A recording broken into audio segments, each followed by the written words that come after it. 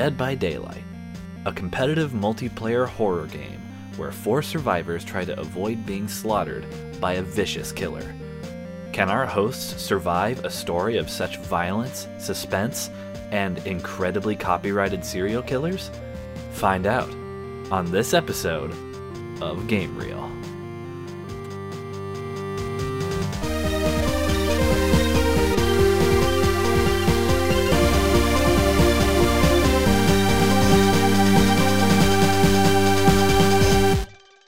Welcome to Game Reel. I am your spookiest host, Cassidy Easton, and with me are my equally spooky hosts, Annika Guttormson and Matthew Brennan. How's it been, guys? Ooh. How are you doing on this full moon, apparently? There's a full moon tonight, did you know? Oh, really? No. Yeah. It's imbuing wow. us with spooky energies. Oh, that makes sense, because, I was planning on just getting straight up naked and running around, but I didn't know why. This is a show where 3, recent college grads get together and, try and write movies about their favorite video games. Tonight, we are discussing the multiplayer competitive game Dead by Daylight. It is a game where 4 players work together to escape the pursuits of a deadly killer. And the deadly killer is also played by another human being. The goal is to repair 5 generators before all of you are sacrificed to this creature called the Entity by the killer, and then escape through one of 2 gates. It's a pretty simple concept, but the game is very complicated. There are lots of perks and add-ons, and it has a pretty crazy meta and is changing all the time. There are 22 playable killer characters, and there are 24 playable survivor characters. About half of the killers are made up original creations by the studio. I believe they're called Behavior. They're a Canadian video game dev studio. Another half of them are killers from popular media, such as Scream, Texas Chainsaw Massacre, Nightmare on Elm Street, Halloween. But yeah, that's the basic gist of the game. I think I'm primarily the one who plays it the most, although I think you guys have... What's your guys' experience with the game? I've had some friends who have streamed it in the past. Like, I had a friend freshman year who would stream it, and sometimes I'd watch their streams, and yeah, but aside from that, I've never played it. Yeah, I actually kind of just recently got into this game. I've only been playing it for a few months. Mm-hmm. Because I also only used to see people stream it, and I got really intrigued when I saw how very complex this game is. Mm-hmm. What would you guys say your favorite killer is? I would ask you about your favorite survivor, but they're just humans, and they're kind of boring. So, Cassidy, you can start.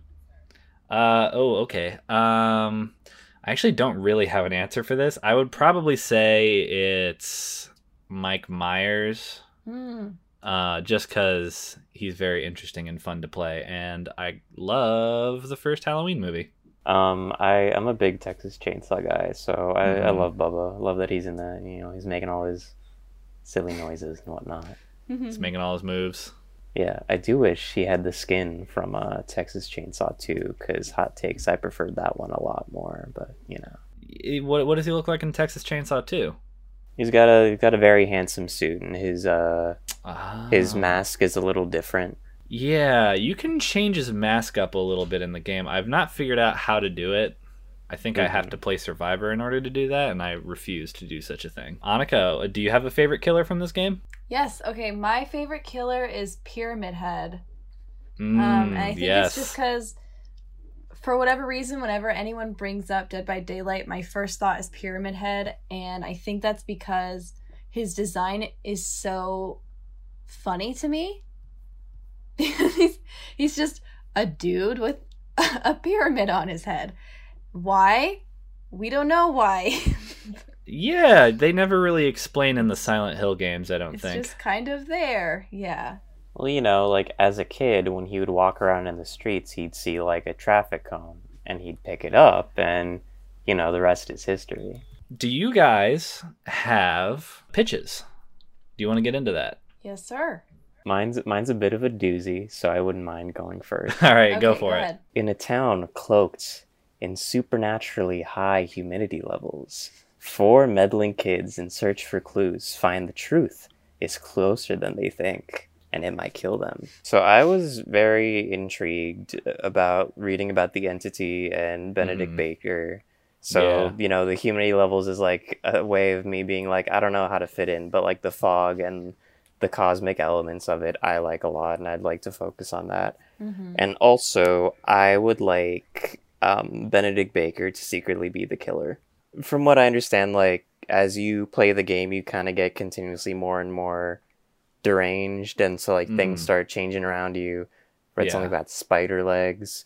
So I was thinking perhaps Benedict was someone who was a survivor for like years and years, and like this never-ending cycle fucked with his head to the point where he wanted an out, and the only way out was to become a killer himself. Ooh, and so that's these good. these new people like find his journal, maybe the last bits where he goes crazy or ripped out, and like they learn about him, and then they find out it's him. Ooh. Word, cool. Annika, do you want to go next? Yes, I can. I apologize because I'm not good at writing log lines. So That's okay. It takes practice. I think mine are kind of extensive and long. I went to film school, still can never quite figure it out. So my log line is Dead by Daylight, a dark night in the woods. Ooh, okay. That leaves a lot of room for imagination. Firstly, I was reading the lore for some of the survivors. One of them that stood out to me was Claudette, because she's one of the very first survivors that was introduced in the game. I think she's like one of the originals. She's a botanist. She seemed really cool to me. So this would be about her. Her sister has just gone missing outside of the town of Weatherfield. So she's had to gather a group of friends to help her search the woods. Local law enforcement has been notified of her friend's disappearance, but they seem unwilling to aid her in her search. They warn her of a string of disappearances in the woods and claim that it would be too high of a risk to send officers or search parties into those woods. So the group decides to venture in by themselves, and once they arrive, they immediately find themselves turned around with no way of figuring out how to get out. Technology has gone haywire, and the path that they used to enter the woods has somehow disappeared overnight. That night, they're visited by a man who introduces himself as Ben Baker, who claims to have been living off the grid in the woods by choice. That night, the group is visited by Pyramid Head, or another killer, whoever, who kidnaps someone from the group. The eventual twist would be similar to Matt's Pits, actually, that Ben Baker is actually the killer, and he's been waging psychological warfare on the group to increase their fear levels so that he can appease his creator. And I also have a note that the entity who, like, we learn about through Ben's notes would be referenced, but Ben would never fully explain or flesh out exactly what or who it is, because I don't believe in explaining supernatural occurrences in movies.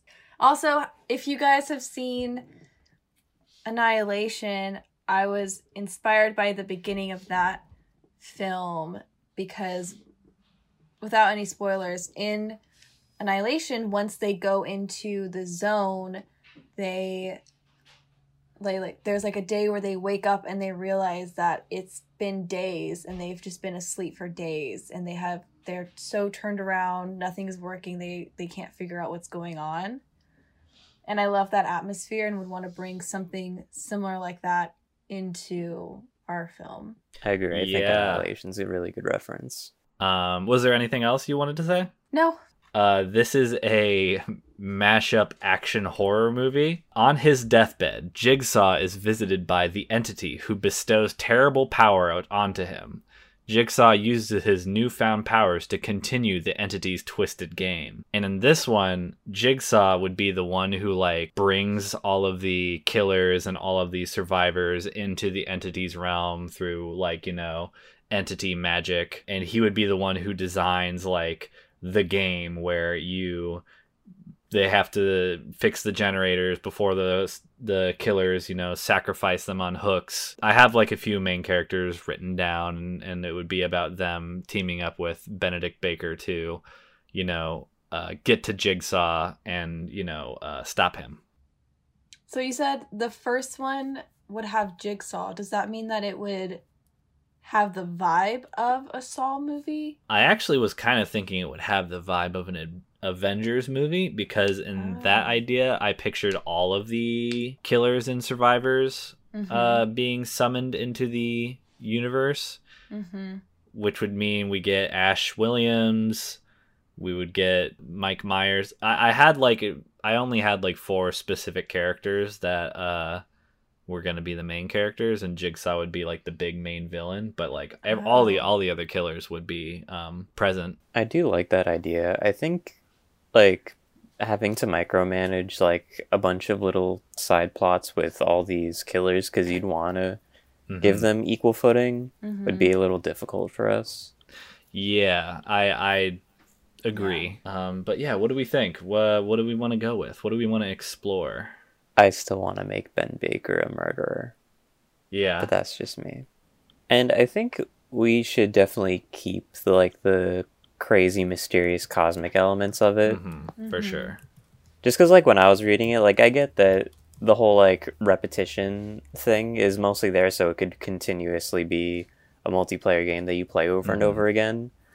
But I think that's a really wild concept that I would love to see in a movie. Yeah, and then we could be cheeky at the end and like they escape, but then they don't actually escape and they have to do it all over again. Like a Groundhog's Day kind of thing. Yeah, and that opens up for sequels, you know. So. True. Absolutely. I mean, I think Ben Baker talks about that repetition in the notes. Yeah, in his journals. Yeah, because he says like, I keep waking up and redoing this and doing it over and over again. Is it that they like their memories get erased when they repeat it or something like that? That might be a plot point, but we don't have to keep it. I think that's potentially very interesting. That their memories are erased? Yeah, and that perhaps like journaling and like reading his like jogs their memories. That actually is a great point. I was thinking maybe like he's brought to a point where perhaps the entity like offers him to become a killer to escape this as like his only thing. Otherwise, he'll just have to keep going through this. Yeah. I have a question. So are we never going to we're never going to see Benedict Baker like in his non-killer form, right? I was thinking potentially we could do like a double narrative thing. Like while they read his journal, like we can like have scenes in which we see him. Oh. And so like maybe when like the mask is removed at the end, like and we see that it's Benedict Baker, it's like, you know. Yeah. I had a thought. Mm-hmm. So playing like jumping off of that, and also what you were saying, Cassidy, about the timeline thing and the dimension thing. What if there's 2 Benjamin Baker, one that gets pulled from a different timeline, and we see him freaky. as oh my god, he is before the trials, and then one of him who is this version of himself who's already been through the trials and become something evil. And so at the end, when the mask is removed, we see that there's actually 2 that exist in this universe. That's really good. That's also, so that like up. And I feel like at some point there should be like a tiny cameo where they meet like Benjamin Baker like as like a teenager or something, like before anything has happened, and he's just blissfully unaware, and they can't help him. There's nothing they can do. Oh, like they have a vision, or like they're shown him when he was really young, or like do you think maybe they're from a few years in his past? I think we could like add him there, and like it doesn't even necessarily have to actually be him. It could just be an illusion, but we don't have to explain it because it's like fucking with their heads. Oh, it could. No, I just thought of something really, really dumb. Like maybe no, at go the very for it. end, This is a slasher movie. Very, very end. There's only one survivor left. She gets home, and she sits down. She gets a call from her sister. Her sister just had a baby. She's named the baby Benjamin Baker. I don't know. No, wait, that's awesome. Benedict Baker is her niece? Her nephew? Not nephew. Yeah. Oh my god. That's crazy. That's wild. This is also giving me like very weird, twisted Doctor Who. Yeah. That's okay. I love this. I do think that if we are going to make Benedict Baker one of the killers, I think we should choose an existing killer and just, throw out the lore of whatever that other killer was. I agree. In my initial pitch, I wanted it to be our clown guy, but I felt like his vibe didn't really match the Benedict Baker that was in the journals. Yeah, the clown's a little too specific. Because he sucks fingers, It's he has a keychain of fingers. Ugh. He throws potions around. And he likes salty ones, I think I read in the flavor text. And he also doesn't wear a mask. I have 2 pitches for who we could say Benedict Baker is. Let's hear him. We could either have him be the Wraith, who is like this weird forest sort of messed up spirit kind of thing, or we could have him be the Blight, which is this like weird monster that like has a cloak and like a messed up glowing mouth with like teeth and glowing eyes. Oh, also, I think the lore behind the Blight, too, is, like, he knew Benedict Baker, like, when he was human, because this guy used to be human. His name was Talbot Grimes. Oh, that's perfect, Grimes? Then. Yeah, so we could instead just... yes, Grimes. we could instead throw away Talbot Grimes completely and just say that this is Benedict Baker. I think that Grimes's character design is cooler, so I lean towards him. I really love his weird, like, drooping maw.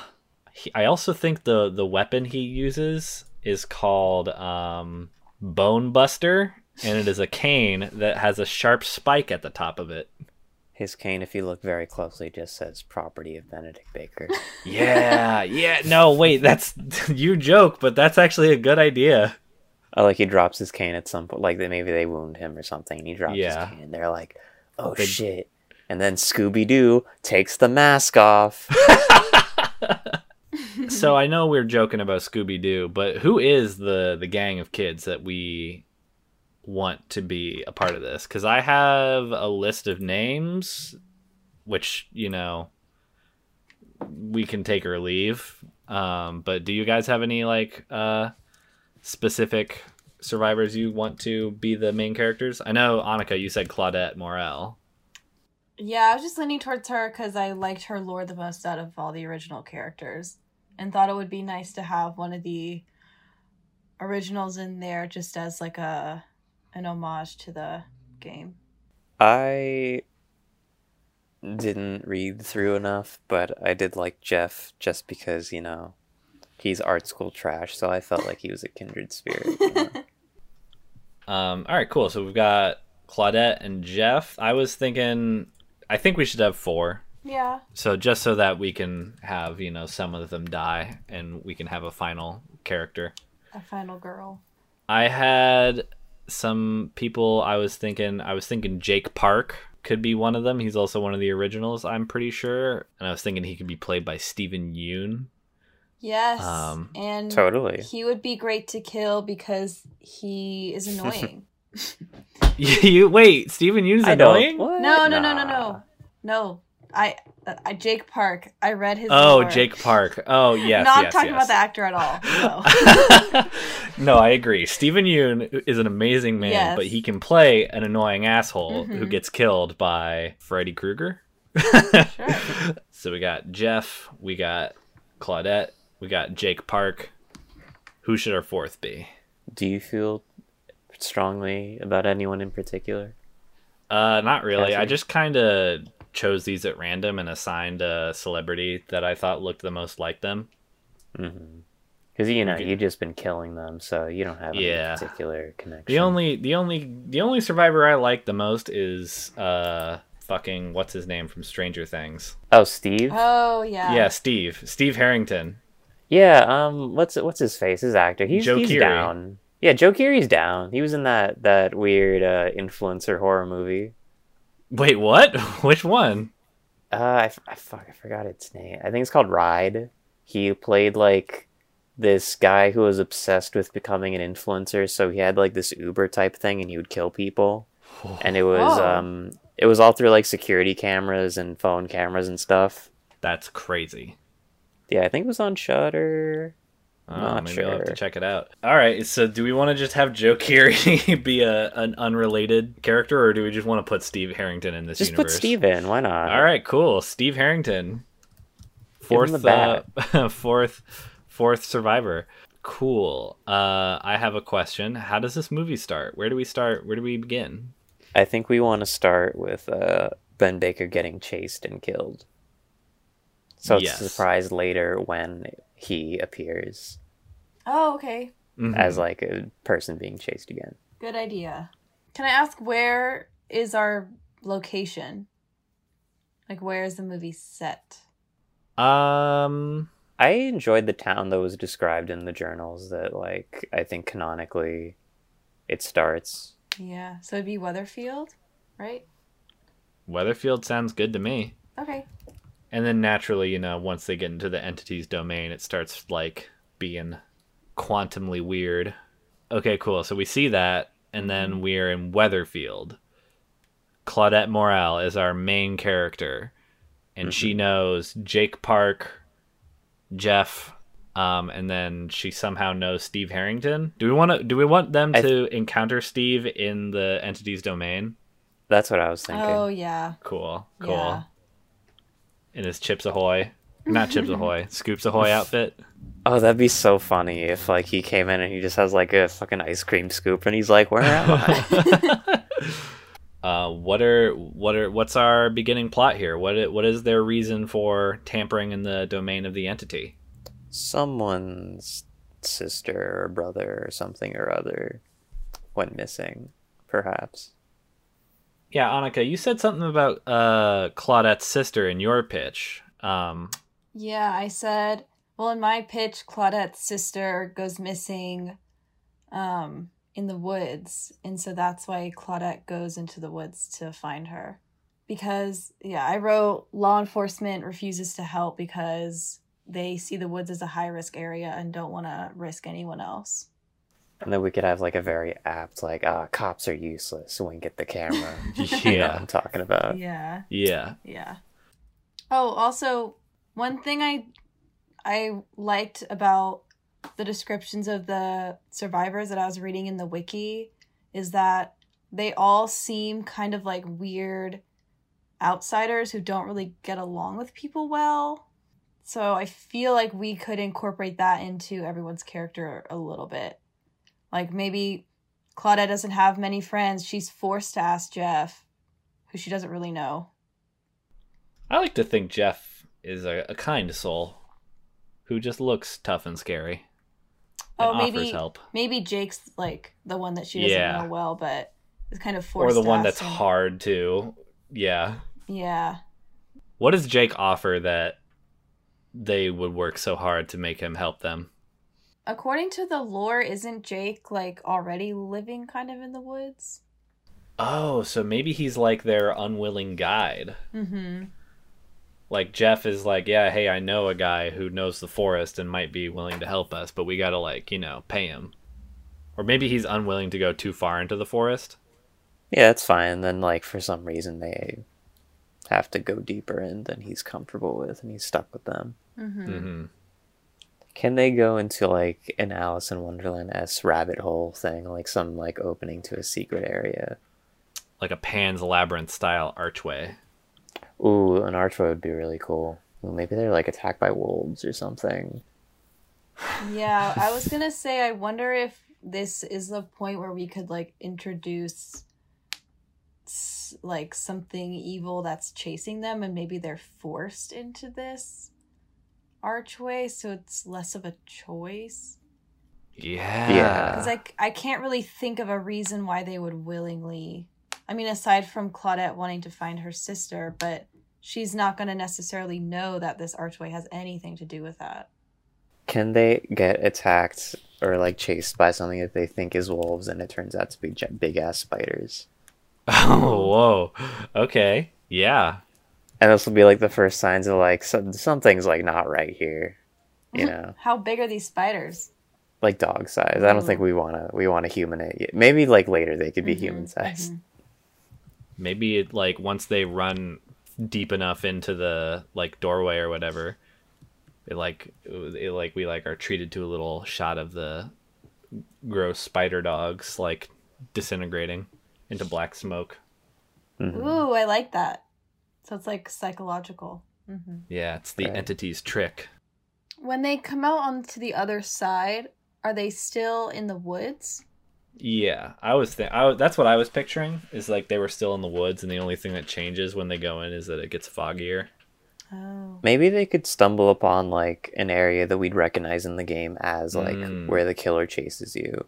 Like it's still a woodsy areas, but it's like, you know, abandoned buildings and whatnot. That's like idea. That one of those farm levels where there's like a little cornfield and like a dilapidated buildings.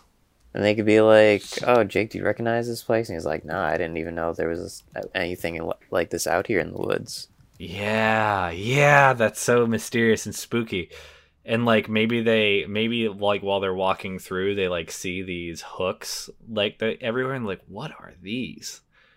And so, do they meet Steve Harrington here? Oh, what if they meet him? What if they meet him and he is trapped? I like that. What if it's like, have you guys seen Rango? With the lizard? Johnny Depp chameleon? The Johnny Depp lizard, yes. Yeah. Yes. What if it's like that scene from Rango where that little frog is trying to tell him to blend in? Oh, and he's like, guys, you gotta hide. They're like, who the fuck are you? And then they don't hide quick enough, and Hatchet is gonna almost hits him in the head. Like, yeah, like nearby, like narrowly misses someone's head. Mm-hmm. And then, you know, they see the huntress. And her Steve's tall. like, run. Yeah. At this point, you should kill someone off. Because I feel like a good early death is needed to make a good slasher. Well, are we keeping the whole repeating thing in which like they come back? Oh. Yeah, no, I think we should. I think you're right. Is it too extreme to say she kills Claudette first? And then Claudette could wander in a couple scenes? Well, she's our main character. Maybe we could even see from her perspective. She like comes back. Oh, yeah. Yeah, and maybe that's how she meets Benedict Baker. Oh, she meets Benedict Baker in like the not afterlife or whatever. Yeah, like you know, we have a few sequences with the huntress. You know, she throws an axe. She, you know, wounds someone, and then like in the ensuing action, an axe like she like, I don't know, cuts Claudette's head off or like splits her head in two or something, and then it like cuts to black immediately from that. And then Claudette wakes up in a different place, and she's with Benedict Baker. And Benedict can give her the journal, which will be their survival Bible. I would like this Benedict that she meets to be kind of old, and this is him right before he becomes a killer. Oh. Oh, shit, yeah. She like just meets him for one scene, and he disappears, and he gives her the journal. Yeah. He's like, I'm not going to need this anymore. Oh, where I'm my going. God. Yeah. She has the journal. And what? Does she immediately start reading it, or what happens now? I think she could start reading it, but I don't think we should explain anything to the audience yet. So we don't get to see what's on the page. And maybe while she's reading, it cuts back to the rest of our crew and we see them like escape the farm. So I think maybe Steve gives maybe some information once they're clear of the Huntress. That's a good idea. Just to explain some things. What should he tell them? Maybe he should say some like Stranger Things ass stuff where he like talks about like how he was like confronted by this weird entity and he thought like he was being sucked into the underground or something. Or not the underground. What was it called in Stranger Things? The Upside Down. Yeah, the Upside Down. And he's like, that's what he's calling this place. And then, I don't know, Jake Park and Jeff are like, that's crazy. This is not a different dimension. This is the woods. Mm-hmm. And he's like, shut up. Dustin would believe me. Or something. Yeah. And then maybe he reveals that he's from like, what year is in Stranger Things? 1988 or some shit like that? I think it's like mid-80s, early 80s. Let's say 80s. Yeah, he reveals like what year he's from or whatever. And then like our main characters are like, bro, it's like 2012 or like whatever year this takes place in. And he's like, what? That's not possible. Then some rando from like the Middle Ages runs by being chased by someone. Or not. Oh, you know what? No, that's a great idea. They could meet someone from like the Middle Ages or something who speaks like Old English, and they can't understand anything he's saying, and they just leave him behind. I think maybe they should run back into Claudette. Yeah, she remembers going in there with them, but she doesn't remember what happened to her. So when they were like, Claudette, you died, she's like, what? What are you talking about? And they're like, what are you holding? And it's the journal. Yeah, and then we get to investigate the journal. Maybe they could find some like safe house and they could dissect. They stumble upon some strange new environment, like the auto body shop or whatever. Is the auto body shop one of the levels in the game? Yeah, it's one of, I think, the original ones, if I remember correctly. Oh. Cool. So what do we learn in this reading of the journal? Because I don't think they should read the whole thing. Yeah, and we don't have to be too beholden to like the official lore. We can like make up whatever is important to this story.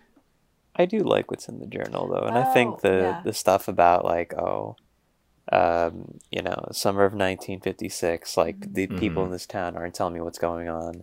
I've woken up in a strange place. I think, all that's relevant to them. Okay, cool. At this point. And then maybe a different version of Benedict Baker can run into them now.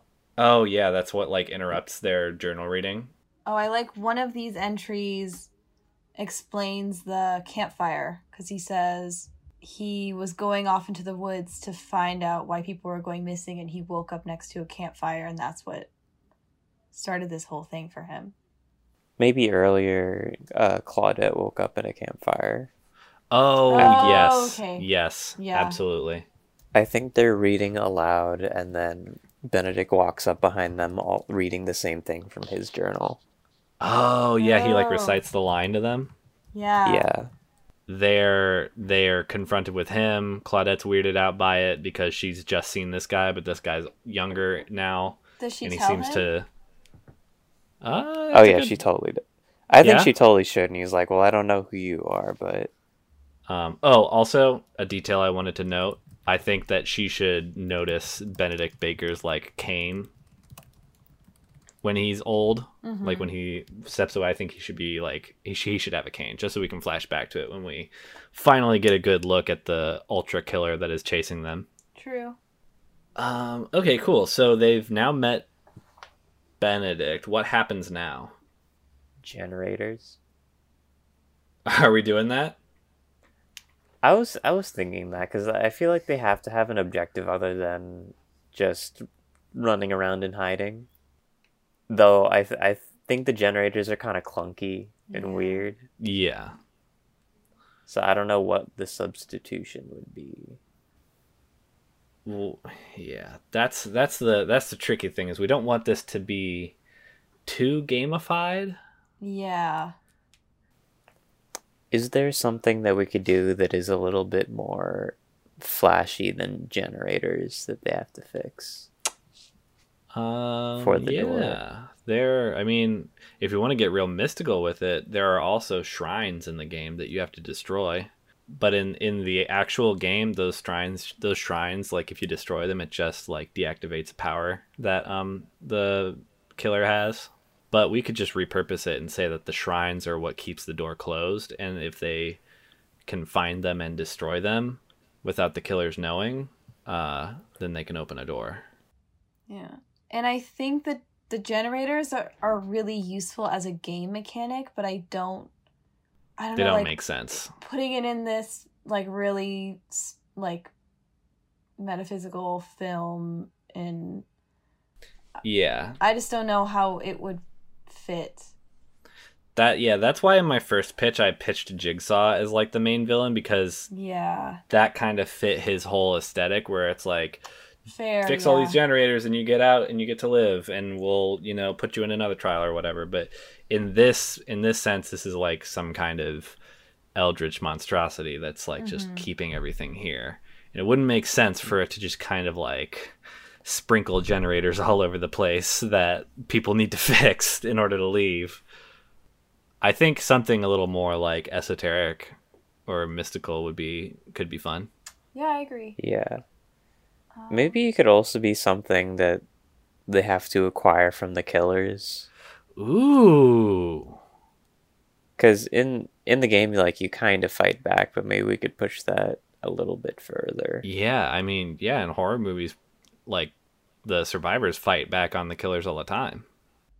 I wonder if maybe killing the killers then could weaken the entity enough to loosen his hold on the area, so then they would be able to escape back through the archway. Oh, shit. Hold on. I'm having a big brain moment here. What? What if? Brain blast? I'm having a brain blast. What if the only way to escape is to kill the version of yourself that turns into one of these killers? Dude. Yeah. I like that. In order for Benedict Baker to escape, he needs to kill the Blight, because that's what he turns into. So we would introduce one killer, I guess, per person? Oh. Yeah, so what if we just scrap the killer's lores entirely and say that the Blight is Benedict Baker, Evan McMillan, the Trapper. What do you think of him as Jake Park? Like, Jake Park turns into the Trapper because Jake Park's like survival-y. Mm-hmm. And then Claudette is the Huntress, and Jeff is the Hillbilly. What do you guys think? What do you think Jeff should turn into? Maybe he's like the comic relief character, so he's the clown.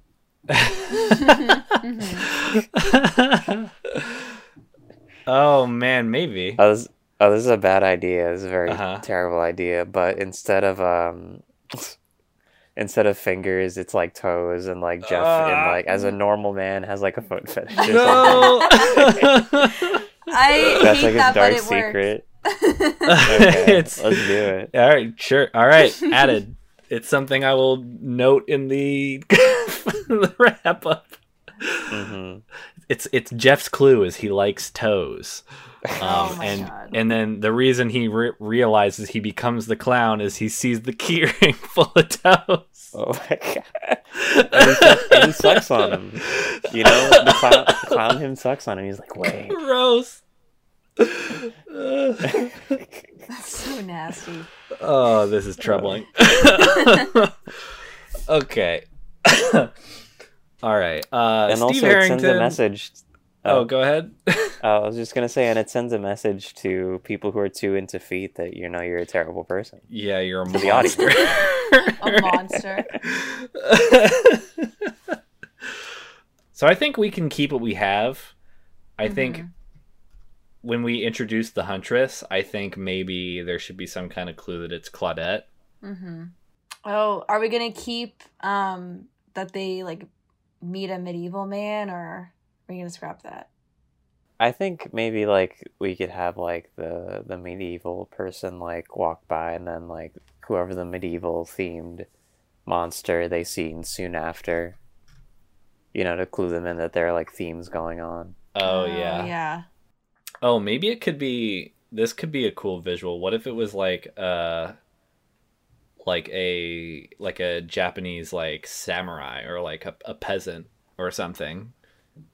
Probably a samurai, and then they're being pursued by the Oni.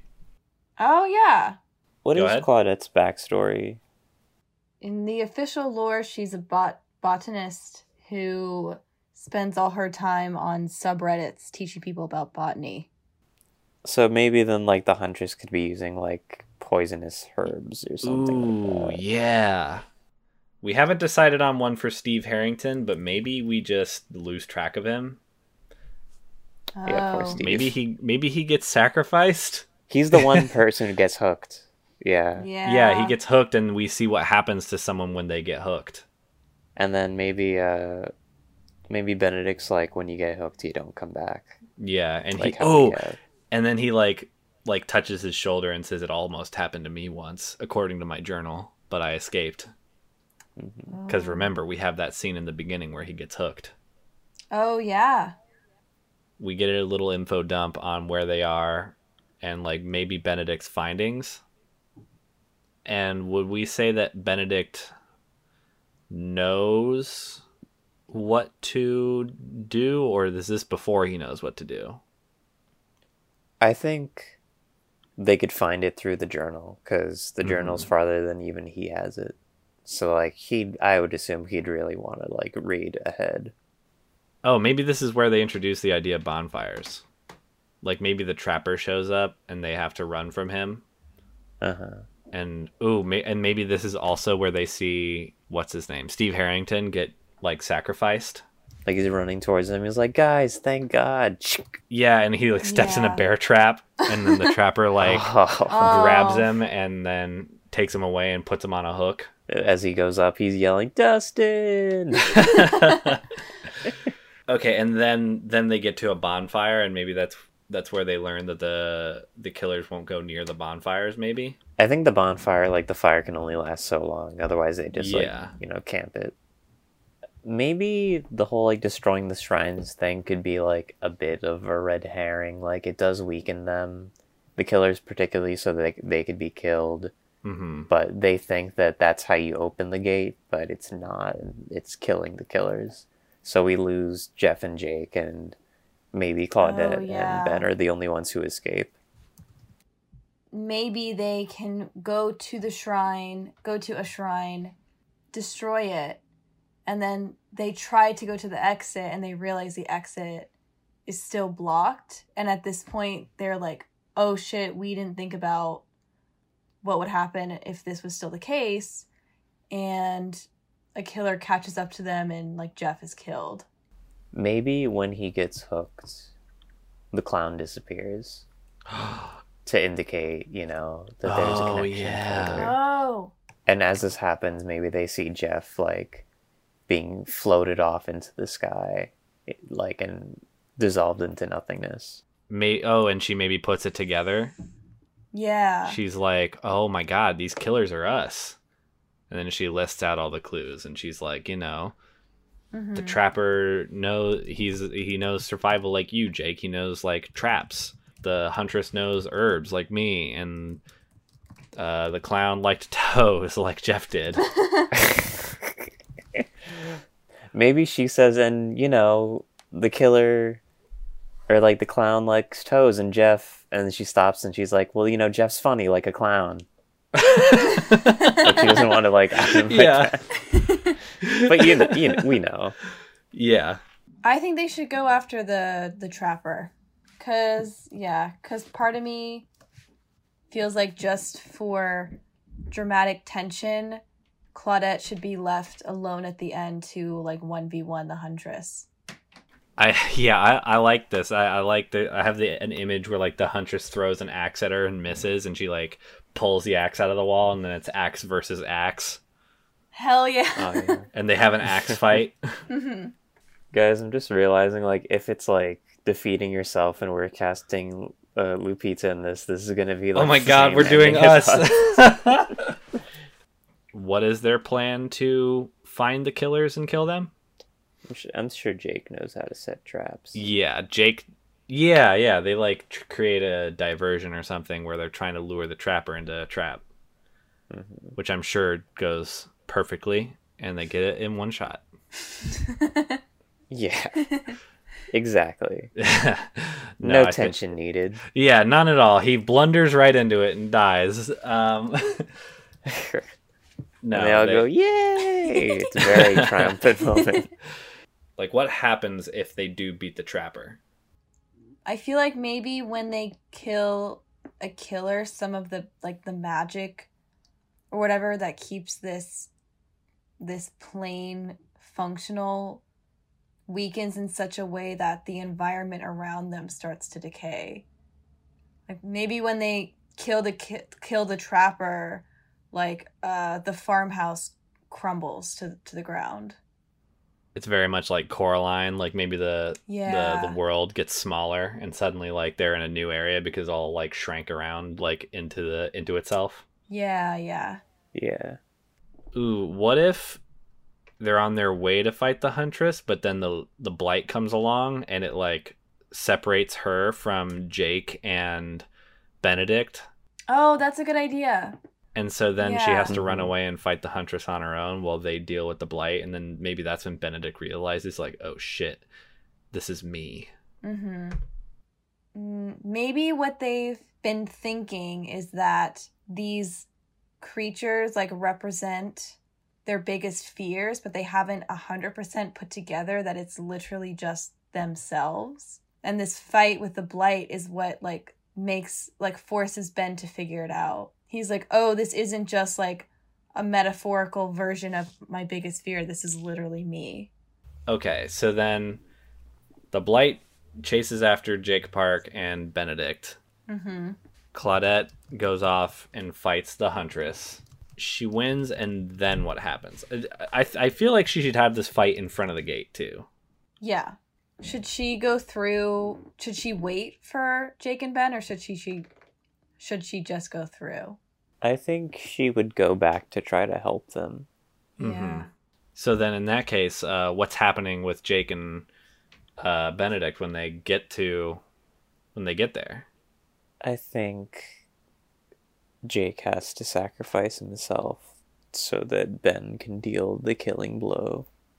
Something like that. Mm-hmm. What if Ben has been stuck in this for so long that at this point, what if the Blight is just like too powerful to be killed? Like the Huntress is kind of new, so she's a little bit weaker, but the Blight is super strong, the strongest one they faced. And Ben decides, like, you know what? I will just hold this being off and you guys get out. And he like decides to stay behind. Mm-hmm. Wait, what if... Okay, so they saw that Jeff got hooked earlier and that got rid of his. So maybe Ben hooks himself so that his sacrifice will get rid of him. Oh, fuck. Which is pretty metal sad boy, you know? That is extremely metal sad boy. And like before they leave, he like tosses the journal to them and he's like, remember me. Tell my story. So then Benedict hooks himself, defeating the Blight, and then it maybe makes one last mad charge at our heroes before it turns into black smoke. Maybe like right before it touches them, like it turns to black smoke and then just kind of like vapes on them. Yeah. Yeah, and then the gate opens for Claudette and Jake. And then they walk through. Yeah. And then they leave. The movie's over. We have a last suspenseful scene, and that is that Claudette real... Wait, okay. Here's the thing. We never resolved Claudette's sister issue. Yeah, maybe she comes back into a timeline where her sister was never missing. Oh, that's freaky. And then it is revealed that Benedict Baker is her nephew. Uh-huh. Sure. And Jake is the father. Yeah. That's so funny. Yeah. So everyone has a happy ending. I would like when they leave the gate that they find the car that they came here in, And as they're driving, they see all, like, through the windows, like, all the other dimensions and all the other killers that are in the game. And just, like, what they're escaping. Then, you know, goes through some fog, comes out to the normal world again. Oh, that's so unsettling. Are we going to be seeing, like, licensed killers like Pyramid Head and Ghostface, or just, like, the non-licensed in, like, ones? foggy vignettes, yeah. Yeah, okay. Would it be so dumb, like, once they get back out, they find the car, they get cell service back, and Claudette gets a call, and it's her sister, and she was like, "Oh yeah, I was just camping." Oh my God. It's like, oh, mom's so paranoid. Anyways, my son Ben Baker and I. Of course I was gone. I was giving birth in the hospital. I was giving birth in the woods. I wanted a natural birth, and I meant natural. Yeah, okay. Why not, man? This movie's been pretty crazy and dumb so far. No reason to stop that now. What about this is dumb? Yeah. This is so intellectual and smart. Very. Like all slashers, this is high art. Did you not hear the part about how we said we have to kill your inner demons? It's pretty deep shit, bro. All right? Did you not hear the part about how Jeff likes toes? Just like the clown? Exactly. All right, I think we're done with this movie. Can I recap it now? Yeah, go ahead.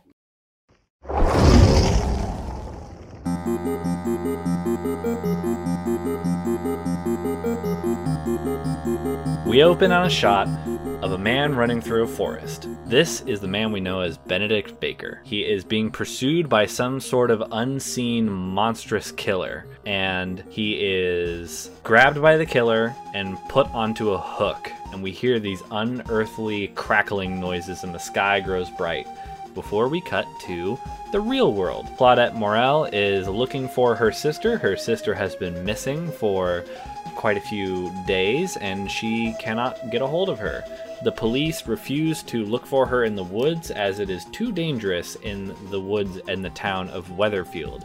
People in Weatherfield seem to have some kind of aversion to the deep wooded areas. She confides this in her friend Jeff, a kindly grifter who lives in the town. Jeff tells her that he knows a guy who might be willing to help if they have enough money to pay him. This man is named Jake Park, a man that is living on the edge of the forest, sort of off the grid, just doing his own thing. They acquire his help and they go into the woods. Jake refuses to go too deep into the woods and says that at a certain point they will need to stop. They come across this strange archway with a very odd symbol at the top of it. And while they are looking at this, Claudette wants to continue further. Jake says no, and Jeff is sort of mediating the two when they are ambushed by these monstrous dog-sized spider creatures that chase them through the gateway. And as they are escaping these creatures, they disappear into black smoke. Our heroes are now walking through this deep shrouded woods. Everywhere is getting a lot more foggy and misty, and it's hard to see, and they become disoriented. They eventually come upon this farm area that Jake didn't know was in this part of the woods. He said there's nothing out here like this. They're investigating this area when suddenly they are told to hide by a strange young man wearing a blue sailor's uniform that says Scoops Ahoy on it. This is Steve Harrington. He's telling them to hide as there is someone chasing him trying to kill him. As he reveals this information, an axe flies into the wall, narrowly missing Claudette and her friends, and they see a hulking figure wielding a large wood-cutting axe. This is the Huntress. The Huntress pursues them. They run from her. The Huntress ends up catching up with Claudette and splitting her skull open with her axe. Everything goes dark. Claudette wakes up by a bonfire. Next to her is an elderly man. This man is Benedict Baker. He introduces himself as such. This is the man we saw in the beginning, but much older. He looks to her and hands her a old ratty journal. that he says he will have no more need of. He then stands up and walks into the mist and is not seen again. She begins to read through it.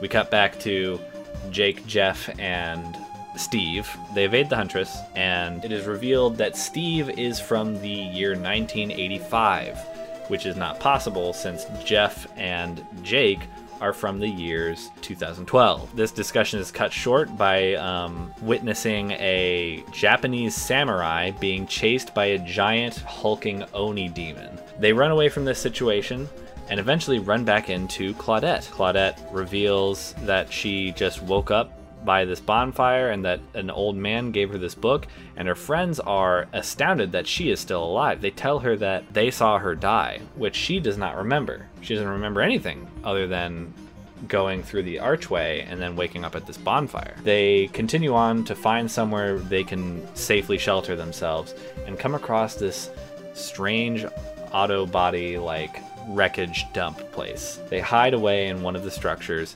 and Claudette begins to read from this book that she's been reading from. It reveals that they are in this strange interdimensional time space where there are twisted killers that are trying to sacrifice people on hooks, and it is something called the realm of the entity, where if you die, you come back to life. As they are reading this, the young Benedict Baker reveals himself and says that that is his journal. And how do they have it? Because he has his journal on him. More information about the realm is revealed through Benedict's findings, but their conversation is cut short by the Trapper appearing and chasing them out of the auto body repair shop. On the way out, Steve Harrington steps in a bear trap and is lifted onto a hook, where we see these monstrous spider legs sprout out, plunge into him, and he is evaporated into black smoke. When they return to the bonfire, they do not find him, and Benedict reveals that in his experiences, people who go on those hooks do not come back to life. In the safety of the bonfire, as the light begins to dwindle from the fire, they read more into the book, and it is revealed that there are these shrines that are depictions of the killers, and that destroying these may weaken the killers and may help the survivors escape. They find one that is in the likeness of a clown, and they attempt to destroy it. Once they do so, though, they do attract the attention of the clown. The clown bears a strange resemblance to Jeff, and it has a key ring of toes on its belt, which is something that Jeff is also sort of into. In their confrontation, Jeff is wounded, and the clown puts Jeff on a hook, and when Jeff disappears, the clown disappears. Claudette and Benedict put together that this means that the killers and the survivors are linked somehow, and they rack their brains trying to think of how this is possible. Claudette comes to the conclusion that the killers are very much like each other. Claudette saw the Huntress using poisonous herbs to lace her axes with. Jake saw the Trapper using many trapping methods he uses to catch food in the woods. They don't know what to do with this information just yet until they consult Benedict's journal, wherein it says a cryptic final entry. In order to escape this place, you must kill the darkness inside of you. They decide that they must go after these twisted versions of themselves. And so they decide to go after the Trapper first, as he was the last one they saw. Jake sets a trap. They all lie in wait to try and surprise the Trapper. It, of course, does not go as smoothly as they had hoped. The Trapper smells a trap from a mile away, and they have to improvise, and it almost becomes deadly, but they do end up killing the Trapper. And when they do this, they notice a very distinct change in the environment. The world shifts around them to become smaller, and suddenly the auto body shop disappears, and other parts of the environment that they had seen race towards them as this part of the world disappears. They decide that they're going to go after the Huntress next, since Claudette has identified that as herself. On the way to confront the Huntress, another monster, the Blight, confronts them and separates Benedict and Jake from Claudette.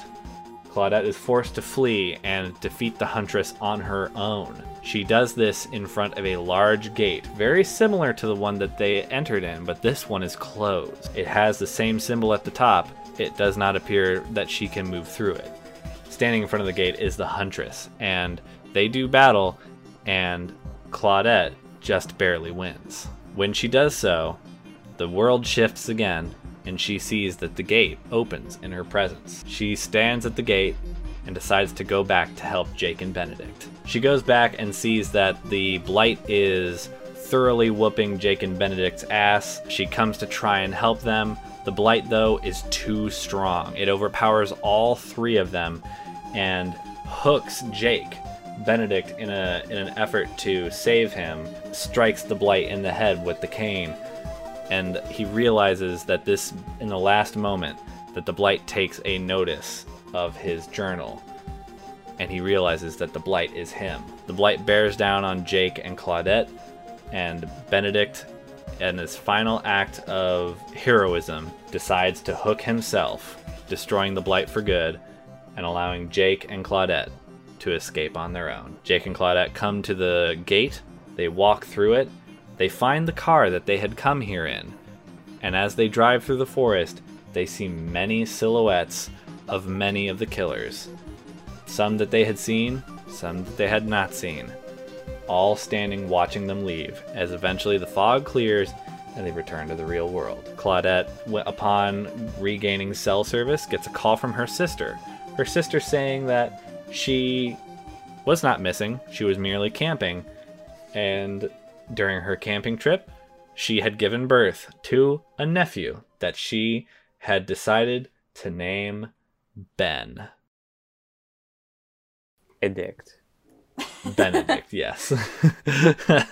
We have another fan-submitted pitch. Ooh, exciting. Woo! Yeah. If you, dear listener, would like to send us a pitch that you would like read on air, you can send it to our email, which is gamereelcast@gmail.com, or you can tweet it at us at GameReel3 on Twitter, because I guess we couldn't just have Game Reel. This pitch was sent to us in an email by a friend of the show, Stina. She writes, "Hey gamers, this is a biased take coming from me, but perhaps an R-rated Bloodborne movie based around Eileen the Crow and her time as a dream hunter under the blood moon and becoming a hunter of hunters. Anyway, Stan Eileen." Signed, Stina. Also, if you want us to read this, you have to start it with, "Hey gamers," otherwise you're not gonna read it. Yeah, this is my shit right here. I've been wanting to do a Bloodborne episode for so long, but I think it would be very much like a treat that I have to earn because I love that game so much. Thanks, Chris Kurt, for our theme song, and his Twitter is @ComposerKurt, and his Bandcamp is composerkurt.bandcamp.com. And also a huge thank you to Britt Sodersjorna for our album art. And if you want, you can follow her on Twitter @ArtZoid.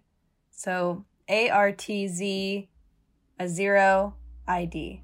All right, and that is the show. I have been Cassidy Easton. I'm Matt. And I'm Annika. And thank you all for listening. We'll see you next time.